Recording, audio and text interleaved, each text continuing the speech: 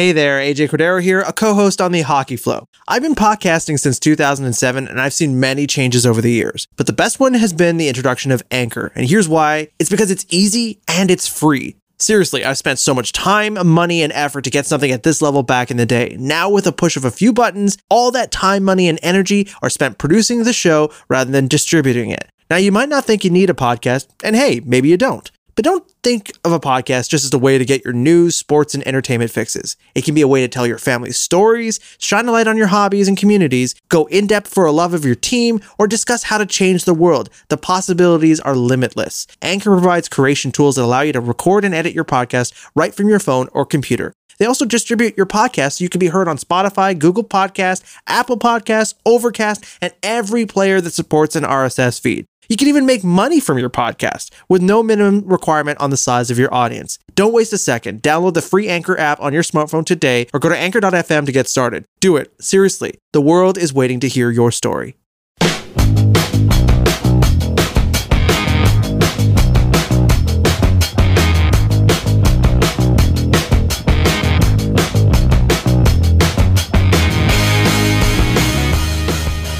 This is the Hockey Flow. It's a weekly show that focuses on the critical stories happening in hockey today with a focus on the NHL. My name is AJ Cordero. It's Wednesday, August the 19th, 2020. You're probably going to be hearing this on the 21st. I hope you're doing okay, and I hope you're wearing a mask, because that's what we got to do, keep your stick on the ice. But first, let's bring in our two amazing co-hosts. That is ScrimmageAndStats.com's Marco D'Amico. You can find his work on Twitter at The Hockey Expert. And of course, the great Adam Boucher. You can find his work on Twitter at ReallyAdamB. Before we go any further, though, we have to have a little somber second. We usually start the show pretty high energy, but this one's a little bit of a sad note. Winnipeg Jets star Barry Colt's head coach Dale Hawerchuk passed away at the age of 57. I'm going to actually pass this over to Marco because Marco is a huge Jets fan, specifically of Mr. Hawerchuk, so I'll let you do the tribute. Yeah, well, when you think of the Winnipeg Jets, a lot of people are going to think of Teemu Selanne with merit. But for me, it'll always be Dale Hawerchuk. I feel like for me, this guy really revolutionized what it is to be a Winnipeg Jet. I feel like once they brought the Winnipeg Jets back, having Dale Hawerchuk there to kind of bridge the legacies of the old franchise that moved to the Coyotes and then the Atlanta Thrashers that moved back to Winnipeg, I think it was ideal. I think this guy was an ambassador for the game. So many great memories. I remember him. Well, I wasn't born, but I remember watching him play with Mario Lemieux and Wayne Gretzky on one of the most dangerous lines I've ever seen. First overall pick in 1981, multiple 100-point seasons, great captain, just a guy that was able to give his heart and soul, and really one of the best players to play the game. I mean, 1,400 points in 1,188 games. That's pretty wild. So for me, as a hockey player, he was excellent, but as a person, the way he helped grow the game in grassroots movements, the way he went about helping players in Barrie really excel and get better. I really like where he was going with this. It really hurts because the Barrie Colts, his junior team that he was coaching, really were at the top of what they were doing. I know that when I was watching Ryan Suzuki last year, I noticed little things that Dale Hawerchuk was doing, and he just understood the game on such a strong level, on such a meticulous level that it's such a loss to the hockey world. And yet that pales in comparison to the loss that his family must be feeling. So really, from my end, the most heartfelt condolences to the Hawerchuk family. I know they've stood by his side for the length of his cancer. The entire hockey world is with you. So, sad note, but a legend nonetheless in the game. So, Mr. Hawerchuk, you will be remembered, and we will tap our sticks on the ice for you.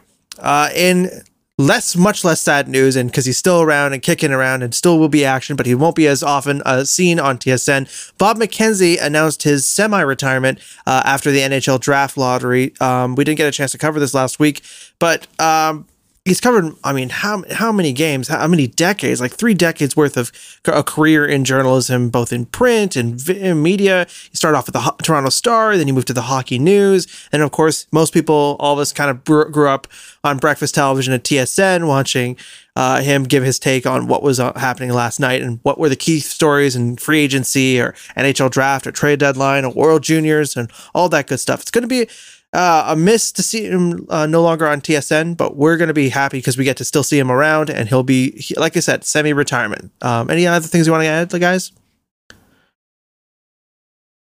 I mean, almost 40 years as like a top ranking sports journalist, all the way back to the Hockey News in 1982. So really, it's phenomenal that this individual was able to both gain the respect of players, fans, executives, other media outlets, be they in Canada or other. He was on NBC a few times, especially for the draft. When I think, yeah, exactly. So if you look at what he's done, how far he's come, and what he means to the sport, they should have a new category in the Hockey Hall of Fame for just like personality and or exceptional media member, because Bob McKenzie to me is irreplaceable. I don't think anybody is going to be able to get there.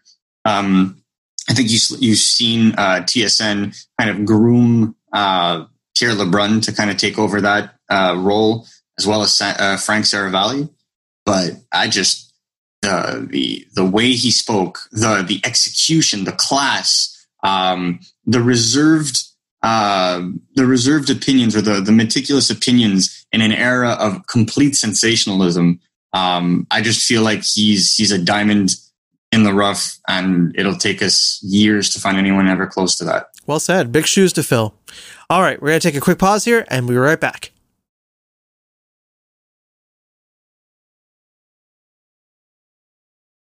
And we're back, and so let's get right into it. Let's talk series. Where do you want to take it, boys? I'm thinking, Adam, where do you want to go? What do you want to start off with? I think we should start off with Carolina and Boston.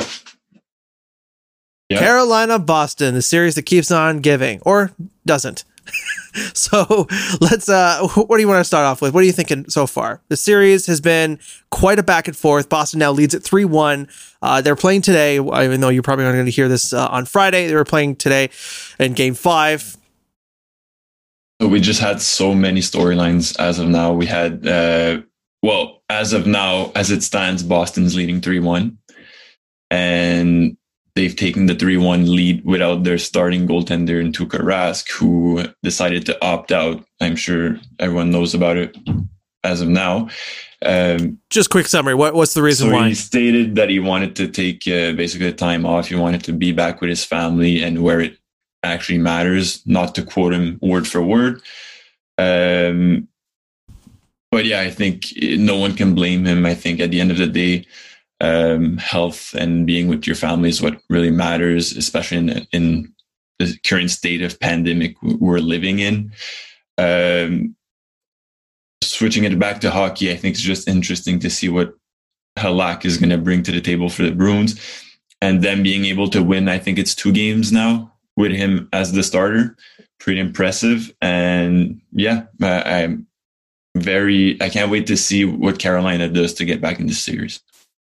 Yeah, I'm not sold on Halak. Like, I'm happy for the fact that the Bruins are able to beat the Carolina Hurricanes without their leading scorer, even though Boston doesn't have their leading scorer right now in Pasternak. It is good for the Bruins that Brad Marchand has woken up, because during the round robin, he wasn't really there for me. I think the defense has played really well. Like, no one's really talking about him, but if you look at a guy like Charlie McAvoy right now, he's really establishing himself as one of the elite defensive defensemen in this NHL. I really like the way he's playing. Personally, for me, I feel like he can eventually lead to something bigger, potentially taking over as the full uncontested number 1. And that's really what you're seeing right now, because he's shutting down the Aho line. Yeah, and it's pretty impressive to see them, as you said, without Pasternak. But also, what are we thinking about? I think we have to talk about it, the Svechnikov injury. How gruesome was that? If he would have fallen flat, If he would have fallen flat, would we be No. talking about this? No.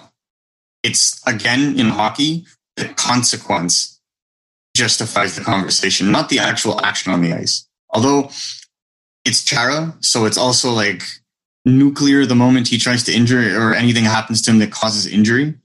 But again, it's a freak accident. Unfortunate slew foot, in my opinion. I don't think it was intentional. AJ, I mean, did you see the play? Like, am I going crazy? Being helped off the ice in game 3 was brutal, right? I mean, like, it looked like a really serious leg injury. But then you see him in game 4, just a boot on his face. It's not, I think they dodged the bullet, right? I mean, that's what Brendan Moore said. Well, they said it could have been worse. It was not the worst case scenario. It's bad, but it's not worst case scenario. Right, and he's still staying in the Well, bubble with his teammates in Toronto. So, and we got that from Friedman. So I think overall, I mean, it still sucks to not have in your lineup, but for long term, you can definitely be grateful that it's not as severe as it looked. Possibly. The way that I see it is, I don't think that the severity of the injury should influence the action on the ice or the judgment of the action on the ice. And I feel like that happens a lot in hockey. There are many, many dirty plays that happen on the ice that are just easily allowed to go by because there's no consequence to it. And then a whimsical play like this will be microanalyzed to the point of looking at the player's eyes in super zoom to see if there was intent to injure. I understand, but this is a quick game. This is the playoffs. People are fighting for position. It happens. I would rather Chara do something like that and try to win for position and see a freak accident than him board somebody headfirst into a stanchion and crack 3 vertebrae. There's a difference, I feel. So I'm happy that Svechnikov seems great.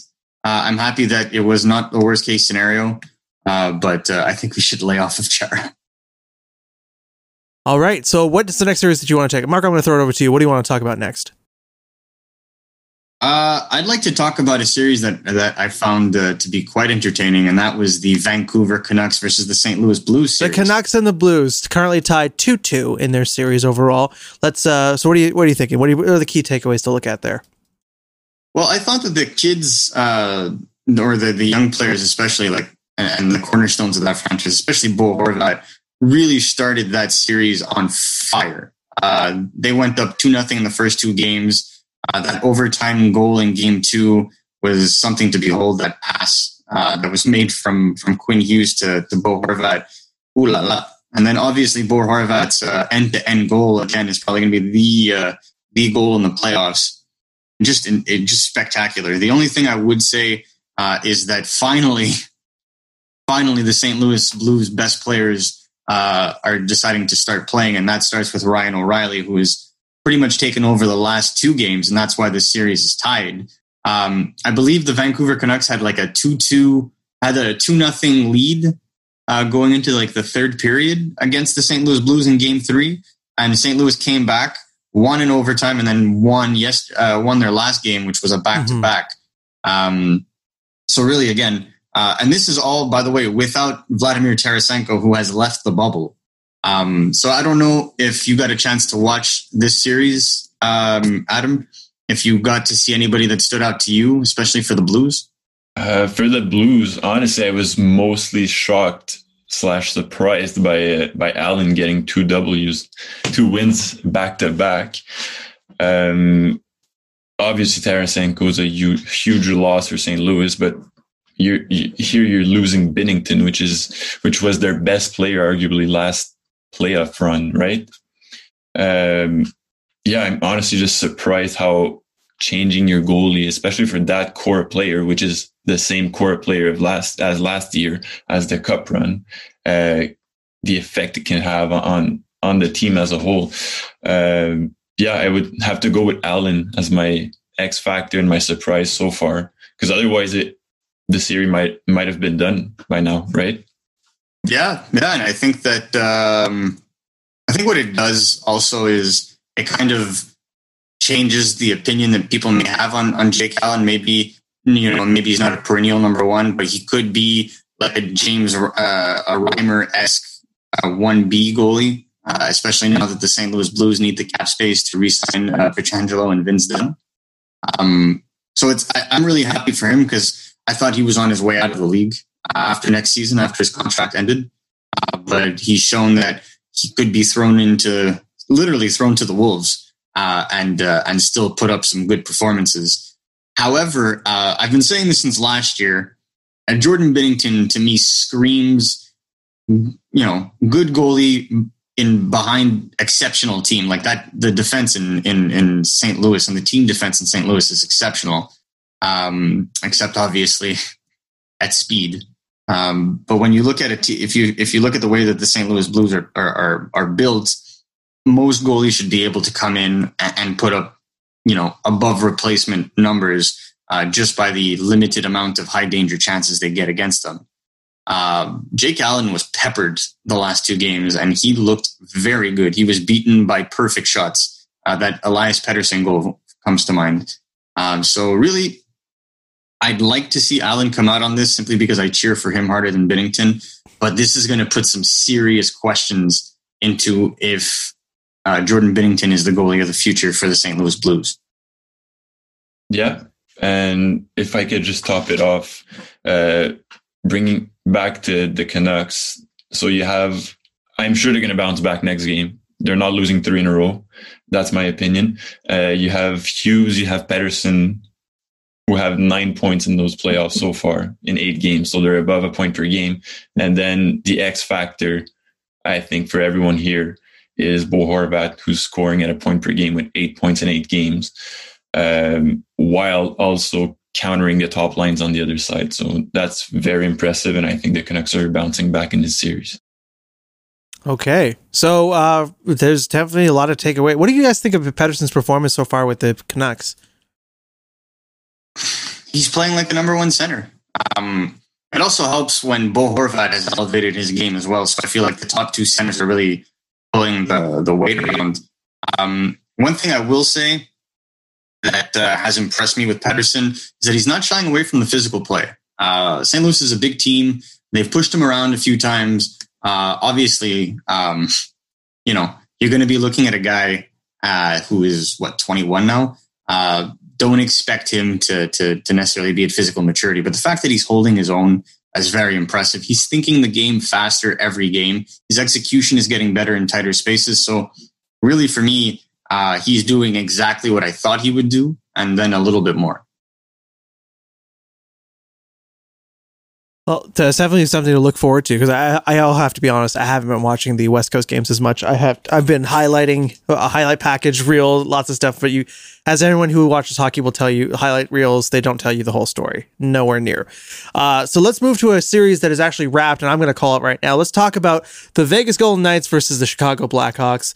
I'm happy about this. Sorry, Hawks fans, in your face. We're not the first team to get bounced out, at the very least. I'm going to throw it over to you, Adam. What are the key things that we should be taking away? The Vegas Golden Knights clearly put on a performance. The Hawks didn't have what it took, and they're into the second round of the playoffs. Now they must be looking around their team and figuring out exactly there's some holes here. There's some things that we need to fix. Pacioretty looking very good, nonetheless. What are the key pieces that they have to be focusing on for the next level?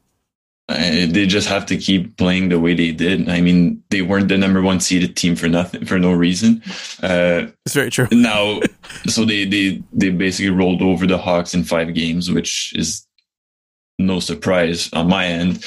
The key pieces, so you have 2 up front in Stone and Smith, who are going point per game with 8 points each. I think they're carrying the bigger load offensively.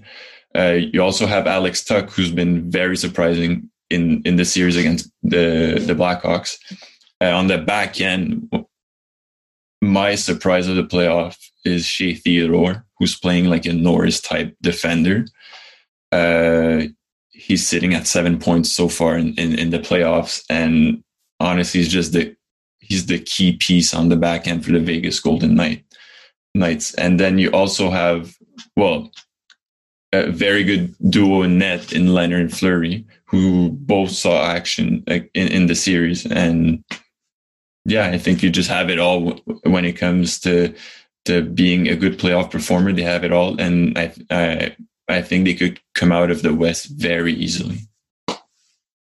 Yeah, I tend to agree with that. I think Vegas is poised to go deep. I think getting that first seed was uber important because, now we're seeing a tighter series between Colorado and Arizona. We'll get to later. We'll see a tighter series between Arizona and Colorado moving forward. So that might complicate things because if they do get the Arizona matchup, they're sitting in a very high advantage yet again. Ultimately, for me right now, I think that Vegas is the team that I would peg to come out. I don't know that there's many teams that could deal with them right now. The only thing, or the only team that I feel could do damage versus them, ironically, is the Colorado Avalanche. Like if that's the Western Conference final, I could see it going Colorado's way. However, the one thing with Vegas, and you touched on it, is Shea Theodore. Let us remind everybody that Shea Theodore was a throw-in so that the Vegas Knights can select Clayton Stoner from Anaheim during the expansion draft. Oh, so bad, so cringe. They gave the wrong defenseman. Ultimately, for me, I will say one thing, and that is the system that's being played. The way that Vegas is first on the puck, the way that Vegas plays their game, that they tighten up and they made the Blackhawks pay to get into the high danger areas. And let's not kid ourselves. If they didn't dominate the Blackhawks, they were 1-goal games. Both goalies stood on their heads. Great chances from each end. I thought Patrick Kane played very good this series. I was very happy with the progression of Kirby Dack as well, third overall pick. But it's clear to me, as clear as day, that Chicago will just need to continue developing their defensive prospects, because once their defense catches up to their offense and they have a goalie to take over from Crawford, I think they're going to have their second window to compete perennially. Lots of interesting stuff there. Let's keep it out in the West Coast now. I want to move to a different series. Adam, you had quite high hopes for this series. I don't know if you still do, but the Colorado Avalanche versus the Arizona Coyotes. Sorry, I still occasionally say Phoenix just because it's been conditioned from years and years of watching hockey. But the Phoenix Coyotes are not a team anymore. It's the Arizona Coyotes. So in any case, right now, Colorado leads that series 3-1, especially they got quite a drubbing on Monday, 7-1 loss to the Avalanche. Any hope left in this, or is this pretty much a wrapped and done, hand over the Christmas present now? This series is ending today. After you saw the Avalanche put up 7, it just shows once they get hot, you can't stop them. Everyone's been talking about the top line. I would like to swing it back to play off Calgary. 9 points is leading the team. And he has more points than Landeskog and Rantanen, and he's equaling McKinnon's total as of now. So, I mean, I don't think there's anything the Coyotes can do. This series ending today, and I see, as Marco said, I would see Colorado or Vegas coming out of the West with no problem whatsoever. Yeah, I tend to agree. It's a little ironic that you're looking at the Avalanche right now, and they're getting offense from a lot of people, pretty much everybody. I feel like it's not just the top line that's producing. I feel like everybody is.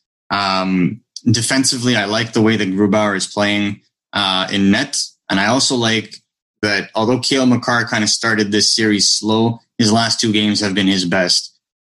So really, I think that the Avalanche are going in the right direction. I have to agree with Adam here. I think getting shelled 7-1 and then immediately facing an elimination game from a psychological perspective, it's a little hard to get fired up for that. Maybe you don't think that Rick Tocchet can somehow push aside the embarrassment of getting shown up so bad on the Avalanche tonight? I'm not gonna lie.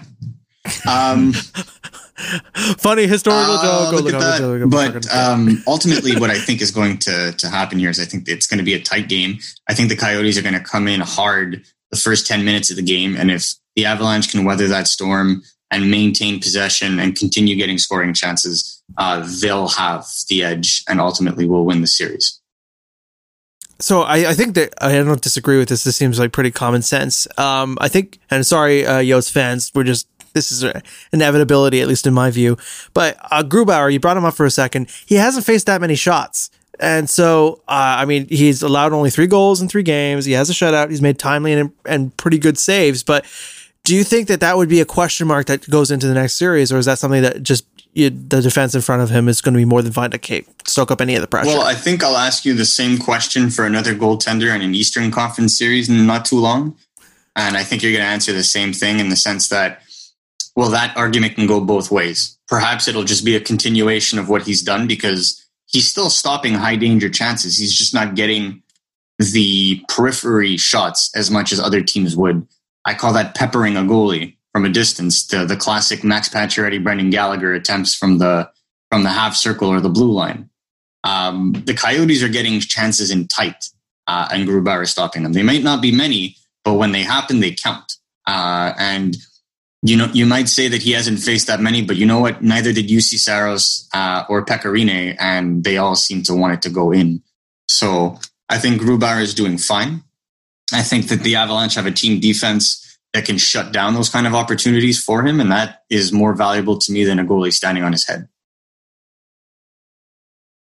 All right, so let's jump back to the Eastern Conference now. Let's talk about the Washington Capitals and the New York Islanders. Actually, there's some new news coming out from the Washington Capitals camp. Zach Fucale, former Montreal Canadian, he's actually just been signed to a 1-year, 2-way deal. It's going to be worth around $750,000. And so good luck to him.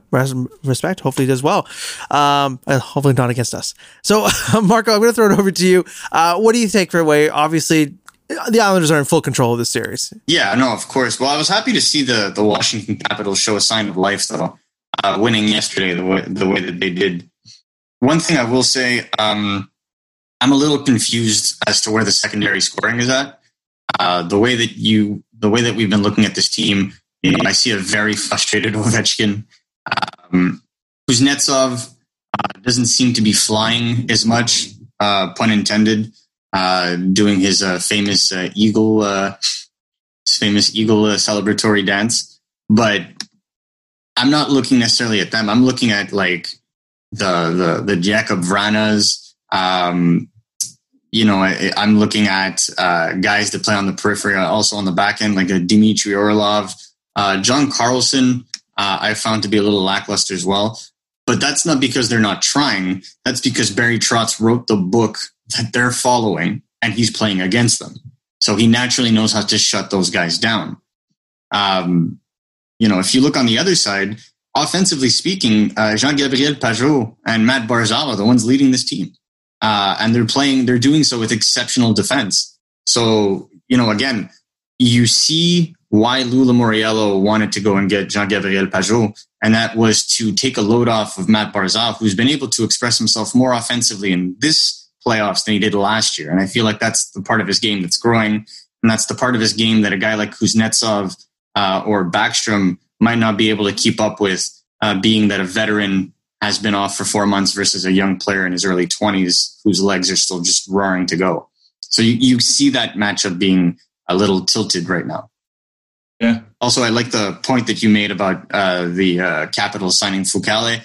They're likely going to need depth in Hershey next year, since they might realistically lose Braden Holtby once they get eliminated to free agency, and Samsonov would likely take over as number 1. But that makes sense. Adam, anything else you want to add on this? Yeah, I just really like the Islanders, how they're playing, what they're doing with the Caps. They win games, and no one seems to talk about them. They're leading. Exactly. We're about to sweep the Capitals. Yeah, it's Can we true. just say that I thought that the Islanders would be far more boring than the Flyers, and they're not. And it's the other way around completely. It's complete opposite. It's they're playing unfortunate, to be rope-a-dope honest. hockey. It's absolutely beautiful to see, and it's against the Capitals. Sorry, go ahead, Adam. Yeah, it's just you have 3 guys just killing it for the Islanders in Barzal, Beauvillier, Bailey, even Pajot. And you have the goalie with the most wins in the playoffs in Varlamov, and no one's talking about the Islanders. And that's probably the best thing that could happen to them. Yeah, they're about to... I think they finish the Caps in 5. They would be the lowest seeded team, right, in the East to keep going if the Canadians lose. And Yeah. Okay. So they would naturally play Boston, right? If or no, the Lightning, which is the Lightning. Yeah, the Lightning, especially since 2-1 now. Lightning is still ongoing. Oh, it's 2-1. Okay, sorry. We're recording this live on Wednesday, so we're watching the scores at the same time. But yeah, no, Peugeot looks great. He's been even in the game that they lost, it was that wonderful deflected shot against I think it was Scott Mayfield, right? And beauty. It's just a beauty. Yeah, it's like I prefer when you're in a 3-0 position, you just close the deal, right? There's definitely a little bit of that creep that comes in where like, oh, they got one because they do, I mean, statistically, good luck. Exactly. I think this is a done deal. Congratulations to them. I don't think Riordan has a chance to work against this. You go 3 down in a series like that, it's just a done deal at that point. Okay, so let's stay with potential done deals. Let's move to a series close to our hearts. Let's talk about the Montreal Canadiens and the Philadelphia Flyers. So, well, I'll throw it over to you, Marco, to start off first on a little comment on the Montreal based fandom. You want me to describe the Montreal fan base? Preferably without using explicit. Oh no, don't worry about that. I just I feel like it's a very confused fan base. I feel like a week ago we were all were all very adamant that missing out on the Lafreniere sweepstakes and the 9th overall pick was worth it, because their young kids were able to gain experience and have been taking leading roles, as the best players on their team in a victory over a team like Pittsburgh, and then also blanking the Flyers in a serious way. I believe it was on Sunday. No, could be another day. Sorry, days go by so fast nowadays. But ultimately, what we've seen is now all of a sudden when the Canadiens aren't flying, we go back to old tropes of, well, they could have used that top 10 pick. I mean, yeah, so could have Chicago. So could, actually, no, Arizona gave their pick to New Jersey. So could Chicago. And I don't see Chicago fans, crying in the streets right now because Kirby Dach and Adam Boquist got, key experience and looked really good. Yet Montreal Canadiens fans, I feel like they have this idea that their GM is so inept in their perception that they see like the top 10 pick being impervious to corruption and therefore the only way to success. I absolutely disagree with this, the way that people think of like that. Kotkaniemi and Suzuki, to me, have been the best players. Anybody who's watched the Montreal Canadiens can also see Jake Evans clearly looking better than most of the forwards on the ice, and he's in his early 20s. Victor Mete has upped his game as well for me. And again, Carey Price has been stellar. Where is everybody else? And I think that's the question everybody should ask, is that what does this tell you about the Montreal Canadiens? What have we learned, or what can an executive that's looking at this take from this? It's that the Canadiens are on the right path, right? The Canadiens have a core of young players, cornerstones at center that they can finally build around. And as we've known as Montreal Canadiens fans over the last 20 years, it's far harder to do the former, which is get your 2 top 6 cornerstone centers for the next 10 years in place, than it is to surround them. Usually it's been the other way around. Yeah. And you see Kotkaniemi, you see Suzuki just killing it in the playoffs. And I think you're right. The players who are supposed to be our core players are not showing up. Haven't seen Gallagher all series long. He's injured, 100% injured. I hope he is. Yeah, no, he's 100%. Like, I can guarantee you, because I can pull out the clip from when you actually saw him grab his ankle versus Pittsburgh. Yep, exactly. Like he's 100% injured. A non-injured Gallagher would have publicly trashed the Montreal media for even asking if he was injured. You see it in his decision making. You see it in the way that he enters the zone. Gallagher had no problems entering the zone and crashing the net. Now he's entering the zone and shooting from the left circle out of nowhere. You can tell that he's playing hurt. Okay, but Gallagher's one piece. But as you identified, where's Philip Danault? Where's Thomas Tatar? Where's Jonathan Drouin? Where's Max Domi? These people, all of them look like shadows of their former selves. No, right? I think Philip Danault is playing exceptional defense, which is always his thing. He's just not playing with the 2 best wingers on the team anymore, so the offense isn't coming easy. Simple I'll as give you that. That's a fair point. Where's Thomas Tatar? Where's Jonathan Drouin? And especially where's Max Domi? Max Domi right now is where offense goes to die for me because he keeps making low percentage plays and putting pucks where nobody's at instead of just being a little bit more patient with it or actually shooting it himself. And I feel like that is the key. No one is paying the price to go to the front of the net except for Nick Suzuki and Jesperi Kotkaniemi, which is saying and they've something. earned that latitude because of their play since the start of the playoffs, right? I mean, at a certain point, if you're being outplayed by rookies, don't be surprised when it just.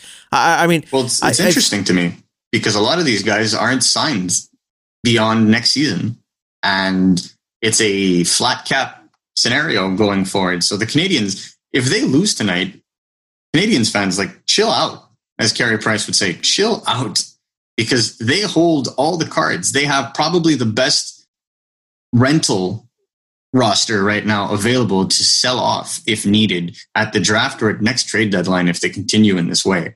As long as Kotkaniemi and Suzuki are the ones that are emerging as the best players, it has accomplished more to me than the difference between the 9th overall and the 16th overall. Interesting. So, because they're sailing so far, they're carrying them in their tow. Like the organization took a big forward or leap forward. I think so. Because think about it this way: if Max Domi is traded this summer, say, because hypothetically to a team like Pittsburgh, you have hypothetically to a team like Pittsburgh, Minnesota, or teams that are interested in him, he is a center. I think this proves to everybody that he's simply ineffective as a winger, and he needs to play center so that he can control the puck. That being said, a team that wants a top 6 center like Max Domi, I know fans have short-term memories, but GMs do not. I'll give you a direct example. Rutherford gave Phil Kessel for Alex Galchenyuk and Pierre-Olivier Joseph, and the reasoning he gave for trading for Alex Galchenyuk was, he was a 30-goal scorer. Max Domi scored 28 goals and had 72 points last year on the Montreal Canadiens. GMs don't forget that. Even on a bad season, he was trending for 50 points. And he's probably going to sign a pretty team-friendly contract to whomever gets him because his recent play and the fact that the cap is flat will mean that he's not going to make $9 million a year. He'll probably be somewhere around 5 to 7. Now, that is hyper-valuable for a team. So, obviously a team like Pittsburgh, if you're willing to take on a contract like Nick Bjugstad, will give you futures for a guy like Max Domi. However, the Canadians have $18 million in cap space. They have Max Domi and Victor Mete to sign, and that's pretty much it. They can do a lot of things this summer. They could trade a guy like Thomas Tatar, for example, especially if they retain. Thomas Tatar is worth $4.8 million right now. The Canadians can retain up to 50%. So they can trade him at $2.4 million for a year in an era where teams are looking to cut costs pretty much everywhere. And we're talking about big teams too, like Pittsburgh. So $2.4 million could very much be enticing for a top 6 winger, especially when he won't be tasked with being the top scorer of a team. As a complementary player or as an additional player to a team's existing core, Thomas Tatar could be an extremely valuable piece. So they have a lot of leeway, probably the most leeway out of any team that could possibly turn around and compete for the playoffs next season. So to me, I wouldn't be surprised to see an aggressive Marc Bergevin.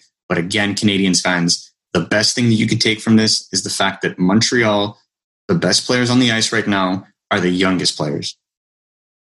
So before I ask my obviously upcoming question that's coming here, I want to shout out and let everyone know about something, a feature that we have here on the podcast, thanks to Anchor, our sponsor and our platform that we're running through.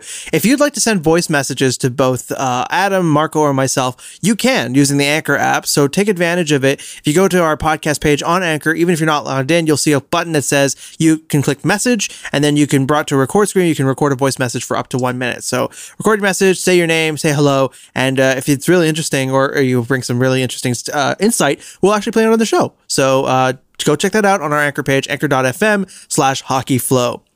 So the obvious question, and I'm going to get some hate for this, is there a chance?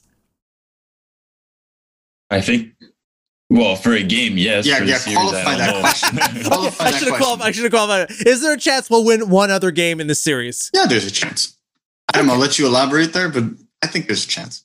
Okay, cool. Is there a chance of exiting out of this round? I think that it would take a miracle bigger than when Montreal came back to beat Boston in 2002. So with Richard Zednick. Yeah. Wow. Yeah, and Koivu and all that. It would take an upstart miracle. But Adam, I really want to hear what you have to say on it. Okay. I think they're winning tonight. We're recording Wednesday, so they're playing game 5 tonight. I think they're going to score. They haven't scored in 2 games.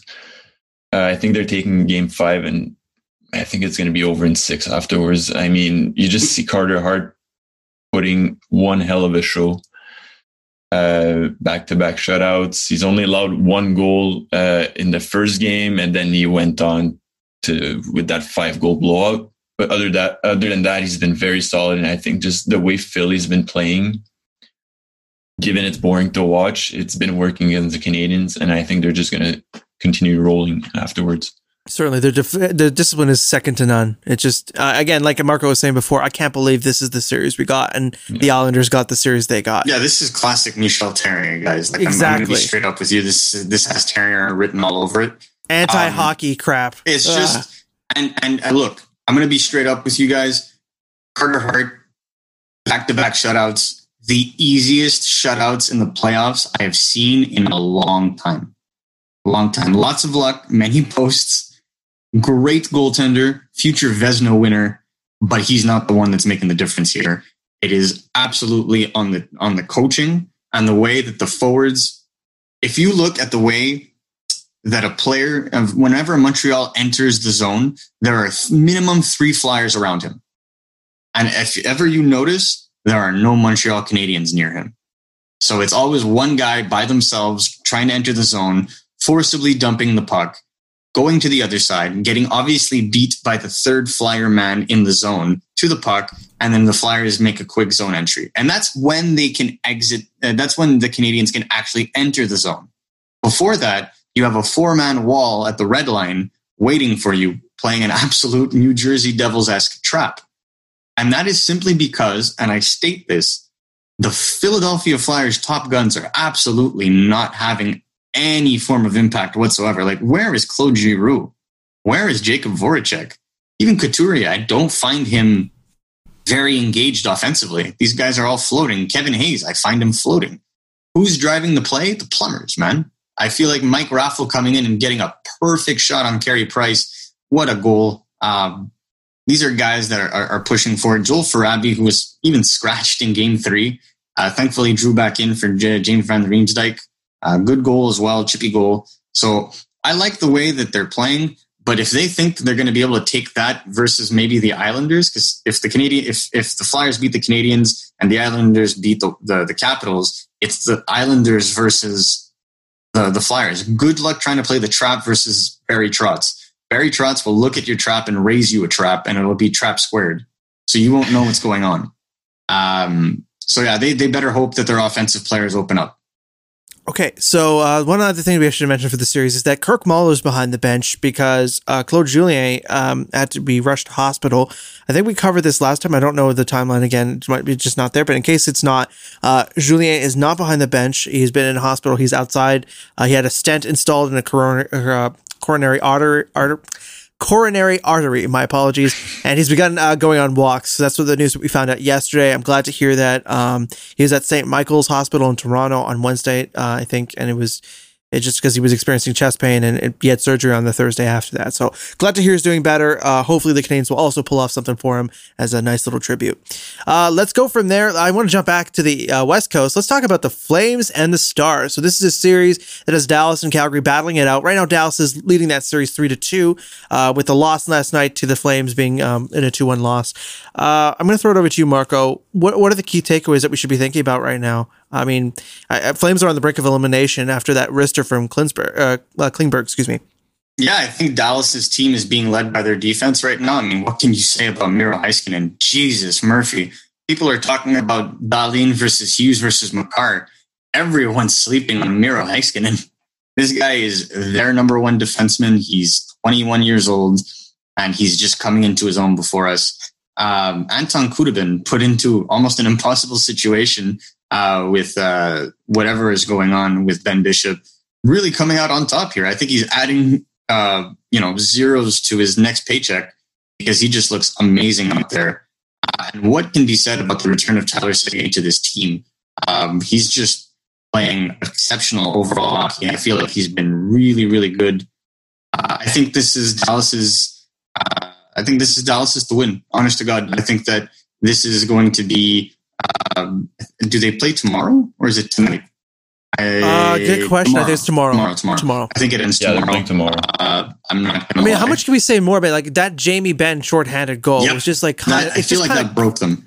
I mean, that's kind of like if you had to point to a symbol of like how bad. I mean, I wouldn't badly, but like how frequently they've been dominated by Dallas. It's just that's the one, right? I mean, can't be stopped even by the net. And I will also add that at the beginning of the season, people were shitting on a guy like Joe Pavelski.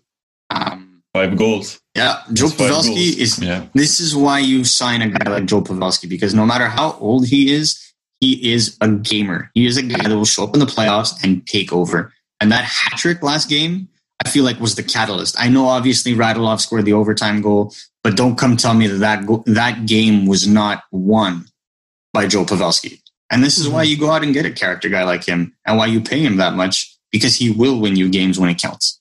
Is there some way that the Flames could turn this around, though? I mean, is there like maybe like Johnny Gaudreau could he can't find the time and the space against that Stars defense right now, but is there a way to unlock it? Well, I don't have a problem with Johnny Gaudreau. I think Johnny Gaudreau is having himself a pretty fair series. I don't know if you agree with me, Adam. I think perhaps someone we should be pointing the finger to happens to be Monahan, who's the bigger of the two, and yet Johnny Gaudreau is the one that looks like he's playing like more of a hungry puck hound style of a game. And let's not also underestimate the fact that Matthew Tkachuk is out. Yep. Their best winger, in my opinion. So I would like to hear your opinion, because I didn't think Gaudreau was playing bad at all. No, I like what Gaudreau's been putting. I should clarify. I just was sorry to interrupt you, Adam, but like I should clarify. I don't think he's bad. I think he is just simply like it didn't happen for him. That's all. I feel you. Sorry, Adam. Did me cutting you off like Ashley cut off your internet connection, man? Yeah, I did. I sent him to the next dimension. Sorry, man. All right. Well, I'm sure whatever you had to say, Adam, it was brilliant. Let's go from there. Give Adam a little hug and a little love on Twitter. Really, Adam B. And tell him to update his internet connection. Let's go from there. Let's talk about the game that's happening right now, and that's the Blue Jackets versus the Lightning. Game 5 of the Eastern first round. It's right now ongoing. Should I say the score? Yeah, I'll say the score. It doesn't matter. It's 2-1 right now at the end of the first period. So, it's one of those situations where this is kind of done deal, right? I would say, Marco? I wouldn't say it's a done deal in terms of this game being over, but I think it's very easy to see, like if you give Tampa Bay 4 opportunities, because that's essentially what they have, 4 opportunities to eliminate the Columbus Blue Jackets. Look, I love the effort of the Columbus Blue Jackets. I love the way they played. That 5th overtime game that they played together was just beautiful to watch if you like boring hockey. But ultimately for me, the Columbus Blue Jackets' luck has run out. And I know this is going to be music to Leafs fans, but they were extremely lucky to have beaten the Leafs to begin with. They're a worse team this year, unfortunately, than they were last year. They were pretty much just playing the trap again. And this is a team that makes sense to play the trap, not a team with 3 potential point per game players like Philadelphia. And you just cannot play the trap versus Tampa Bay. They're too deep, and you can't play Seth Jones and Zach Werenski 60 minutes a game unless, of course, there's 6 overtimes. So really, it comes down to it. I don't think they're deep enough to handle it. I don't think that they have the skill to keep up. And really, the moment they don't have the lead, their game plan goes right out the window. So that's what's happening right now is Tampa Bay is getting leads, and that's why they're able to win. I think so. I mean, it's just shown that killer instinct, right? I mean, from that first game where we had the 4th longest game in NHL history, and then Braden Point scoring at 10:27, I think it was, of the 5th overtime. Just they've kind of dictated that pace. They had that one bounce back in game 2 with a 3-1 win, but they don't seem to have any more answers. And at the end of the day, it looks like Tampa's just sticking to that game plan, and there's nothing they can do to crack it. I mean, that's also I think one of the big pieces of this has been how strong Tampa's power play has been, right? 11 straight power plays, right? I mean, that's insane. And then all of a sudden, nothing, right? Like they have nothing going in there. What's the deal? Well, that's momentum for you, man. That's the playoffs. I feel like, you could say the same thing about Philly. Philly's Philly's power play is non-existent. So these were top power plays during the regular season. So, it shows good coaching. It shows proper adjustment. But the number one thing I'm going to say when it comes to the way Tampa Bay has changed, I feel like Tampa Bay's hungrier. They have more to lose this year. They're very bitter about the loss last year. They're first on pucks. They don't want to send out another one of those Twitter statements. We're sorry. We don't know what happened. How is this possible? I mean, look, that's on the social media team, I guess. But the players, no, the players have pride. And the players also have to look at the fact that there's going to be a flat salary cap for the next 2 to 3 years. It's not going to go up much even in year 3. So if they want to win together, this is the year, because next year they're losing at least 1 or 2 guys in their top 9 just to be able to retain Anthony Cirelli, Sergachev, Cernak, in the subsequent seasons. And that's really it. And then you have expansion the year after. And so that's 3 or 4 guys from this very deep team that could be gone. So this is it. And I think they realize that this is their opportunity. And I think they have the secondary scoring and the youth to kill. All right. So Adam hasn't managed to get back in. So I'm going to have to throw it over to you, Marco, for the last thoughts. What are your last thoughts? Honestly, I feel like these playoffs have been fun. I feel like we're making the best of them. To fans of teams about to be eliminated, chill. It's going to be okay. This happens every year. I understand upset. There's nothing that is the end of the world. I'm speaking clearly to Chicago Blackhawk fans and Montreal Canadiens fans. We all thought that the Columbus Blue Jackets were going to finish with Lafreniere this year and finish last. And they ended up making the playoffs and beating the Leafs. I feel like that's Christmas for me. So ultimately, enjoy the hockey. Enjoy the fact that you have sport right now, organized sport at a time like this. Take it in and realize that, maybe hockey isn't just a linear sport of numbers. There's a lot that happens on the ice that we don't understand. And it's just a question of taking it all in. Awesome. Adam managed to get back in before the end of the show. Adam, final thoughts before we tag out for the show. No thoughts. I think we still have some great hockey left. I think we're seeing 2 or 3 teams getting eliminated today with those 3-1 series lead. I think when's the next time we'll talk? Round 2 will be started, I think, right? So we'll have those previews for you. And I think there's still a great series to look forward to. Awesome. That's it for us here on the Hockey Flow. You can find and check out all of our work at hockeyflow.com. That's hockeyflow.com. You can also check us out on Twitter at @DaHockeyFlow. So that's DA Hockey Flow. Again, sorry about the technical issues. We're trying to do the best we can. We don't have any words, and we know you don't want to hear them. We understand your anger, your frustration, your sadness, everything you're feeling. We get it. This isn't the ending we imagined, but certainly not the one we wanted. Thank you for being there the entire way. If you don't get that reference, well, go check out last year's series. All right, peeps. That's it for the Hockey Flow this week. You can check out all of Marco's great work on scrimmagestats.com, and of course, follow him and talk to him and mess with him and chirp him on Twitter at The Hockey Expert, and Adam's also on Twitter, really Adam B. I'm Major Cordero. Thanks for joining us, and we'll catch you guys next week.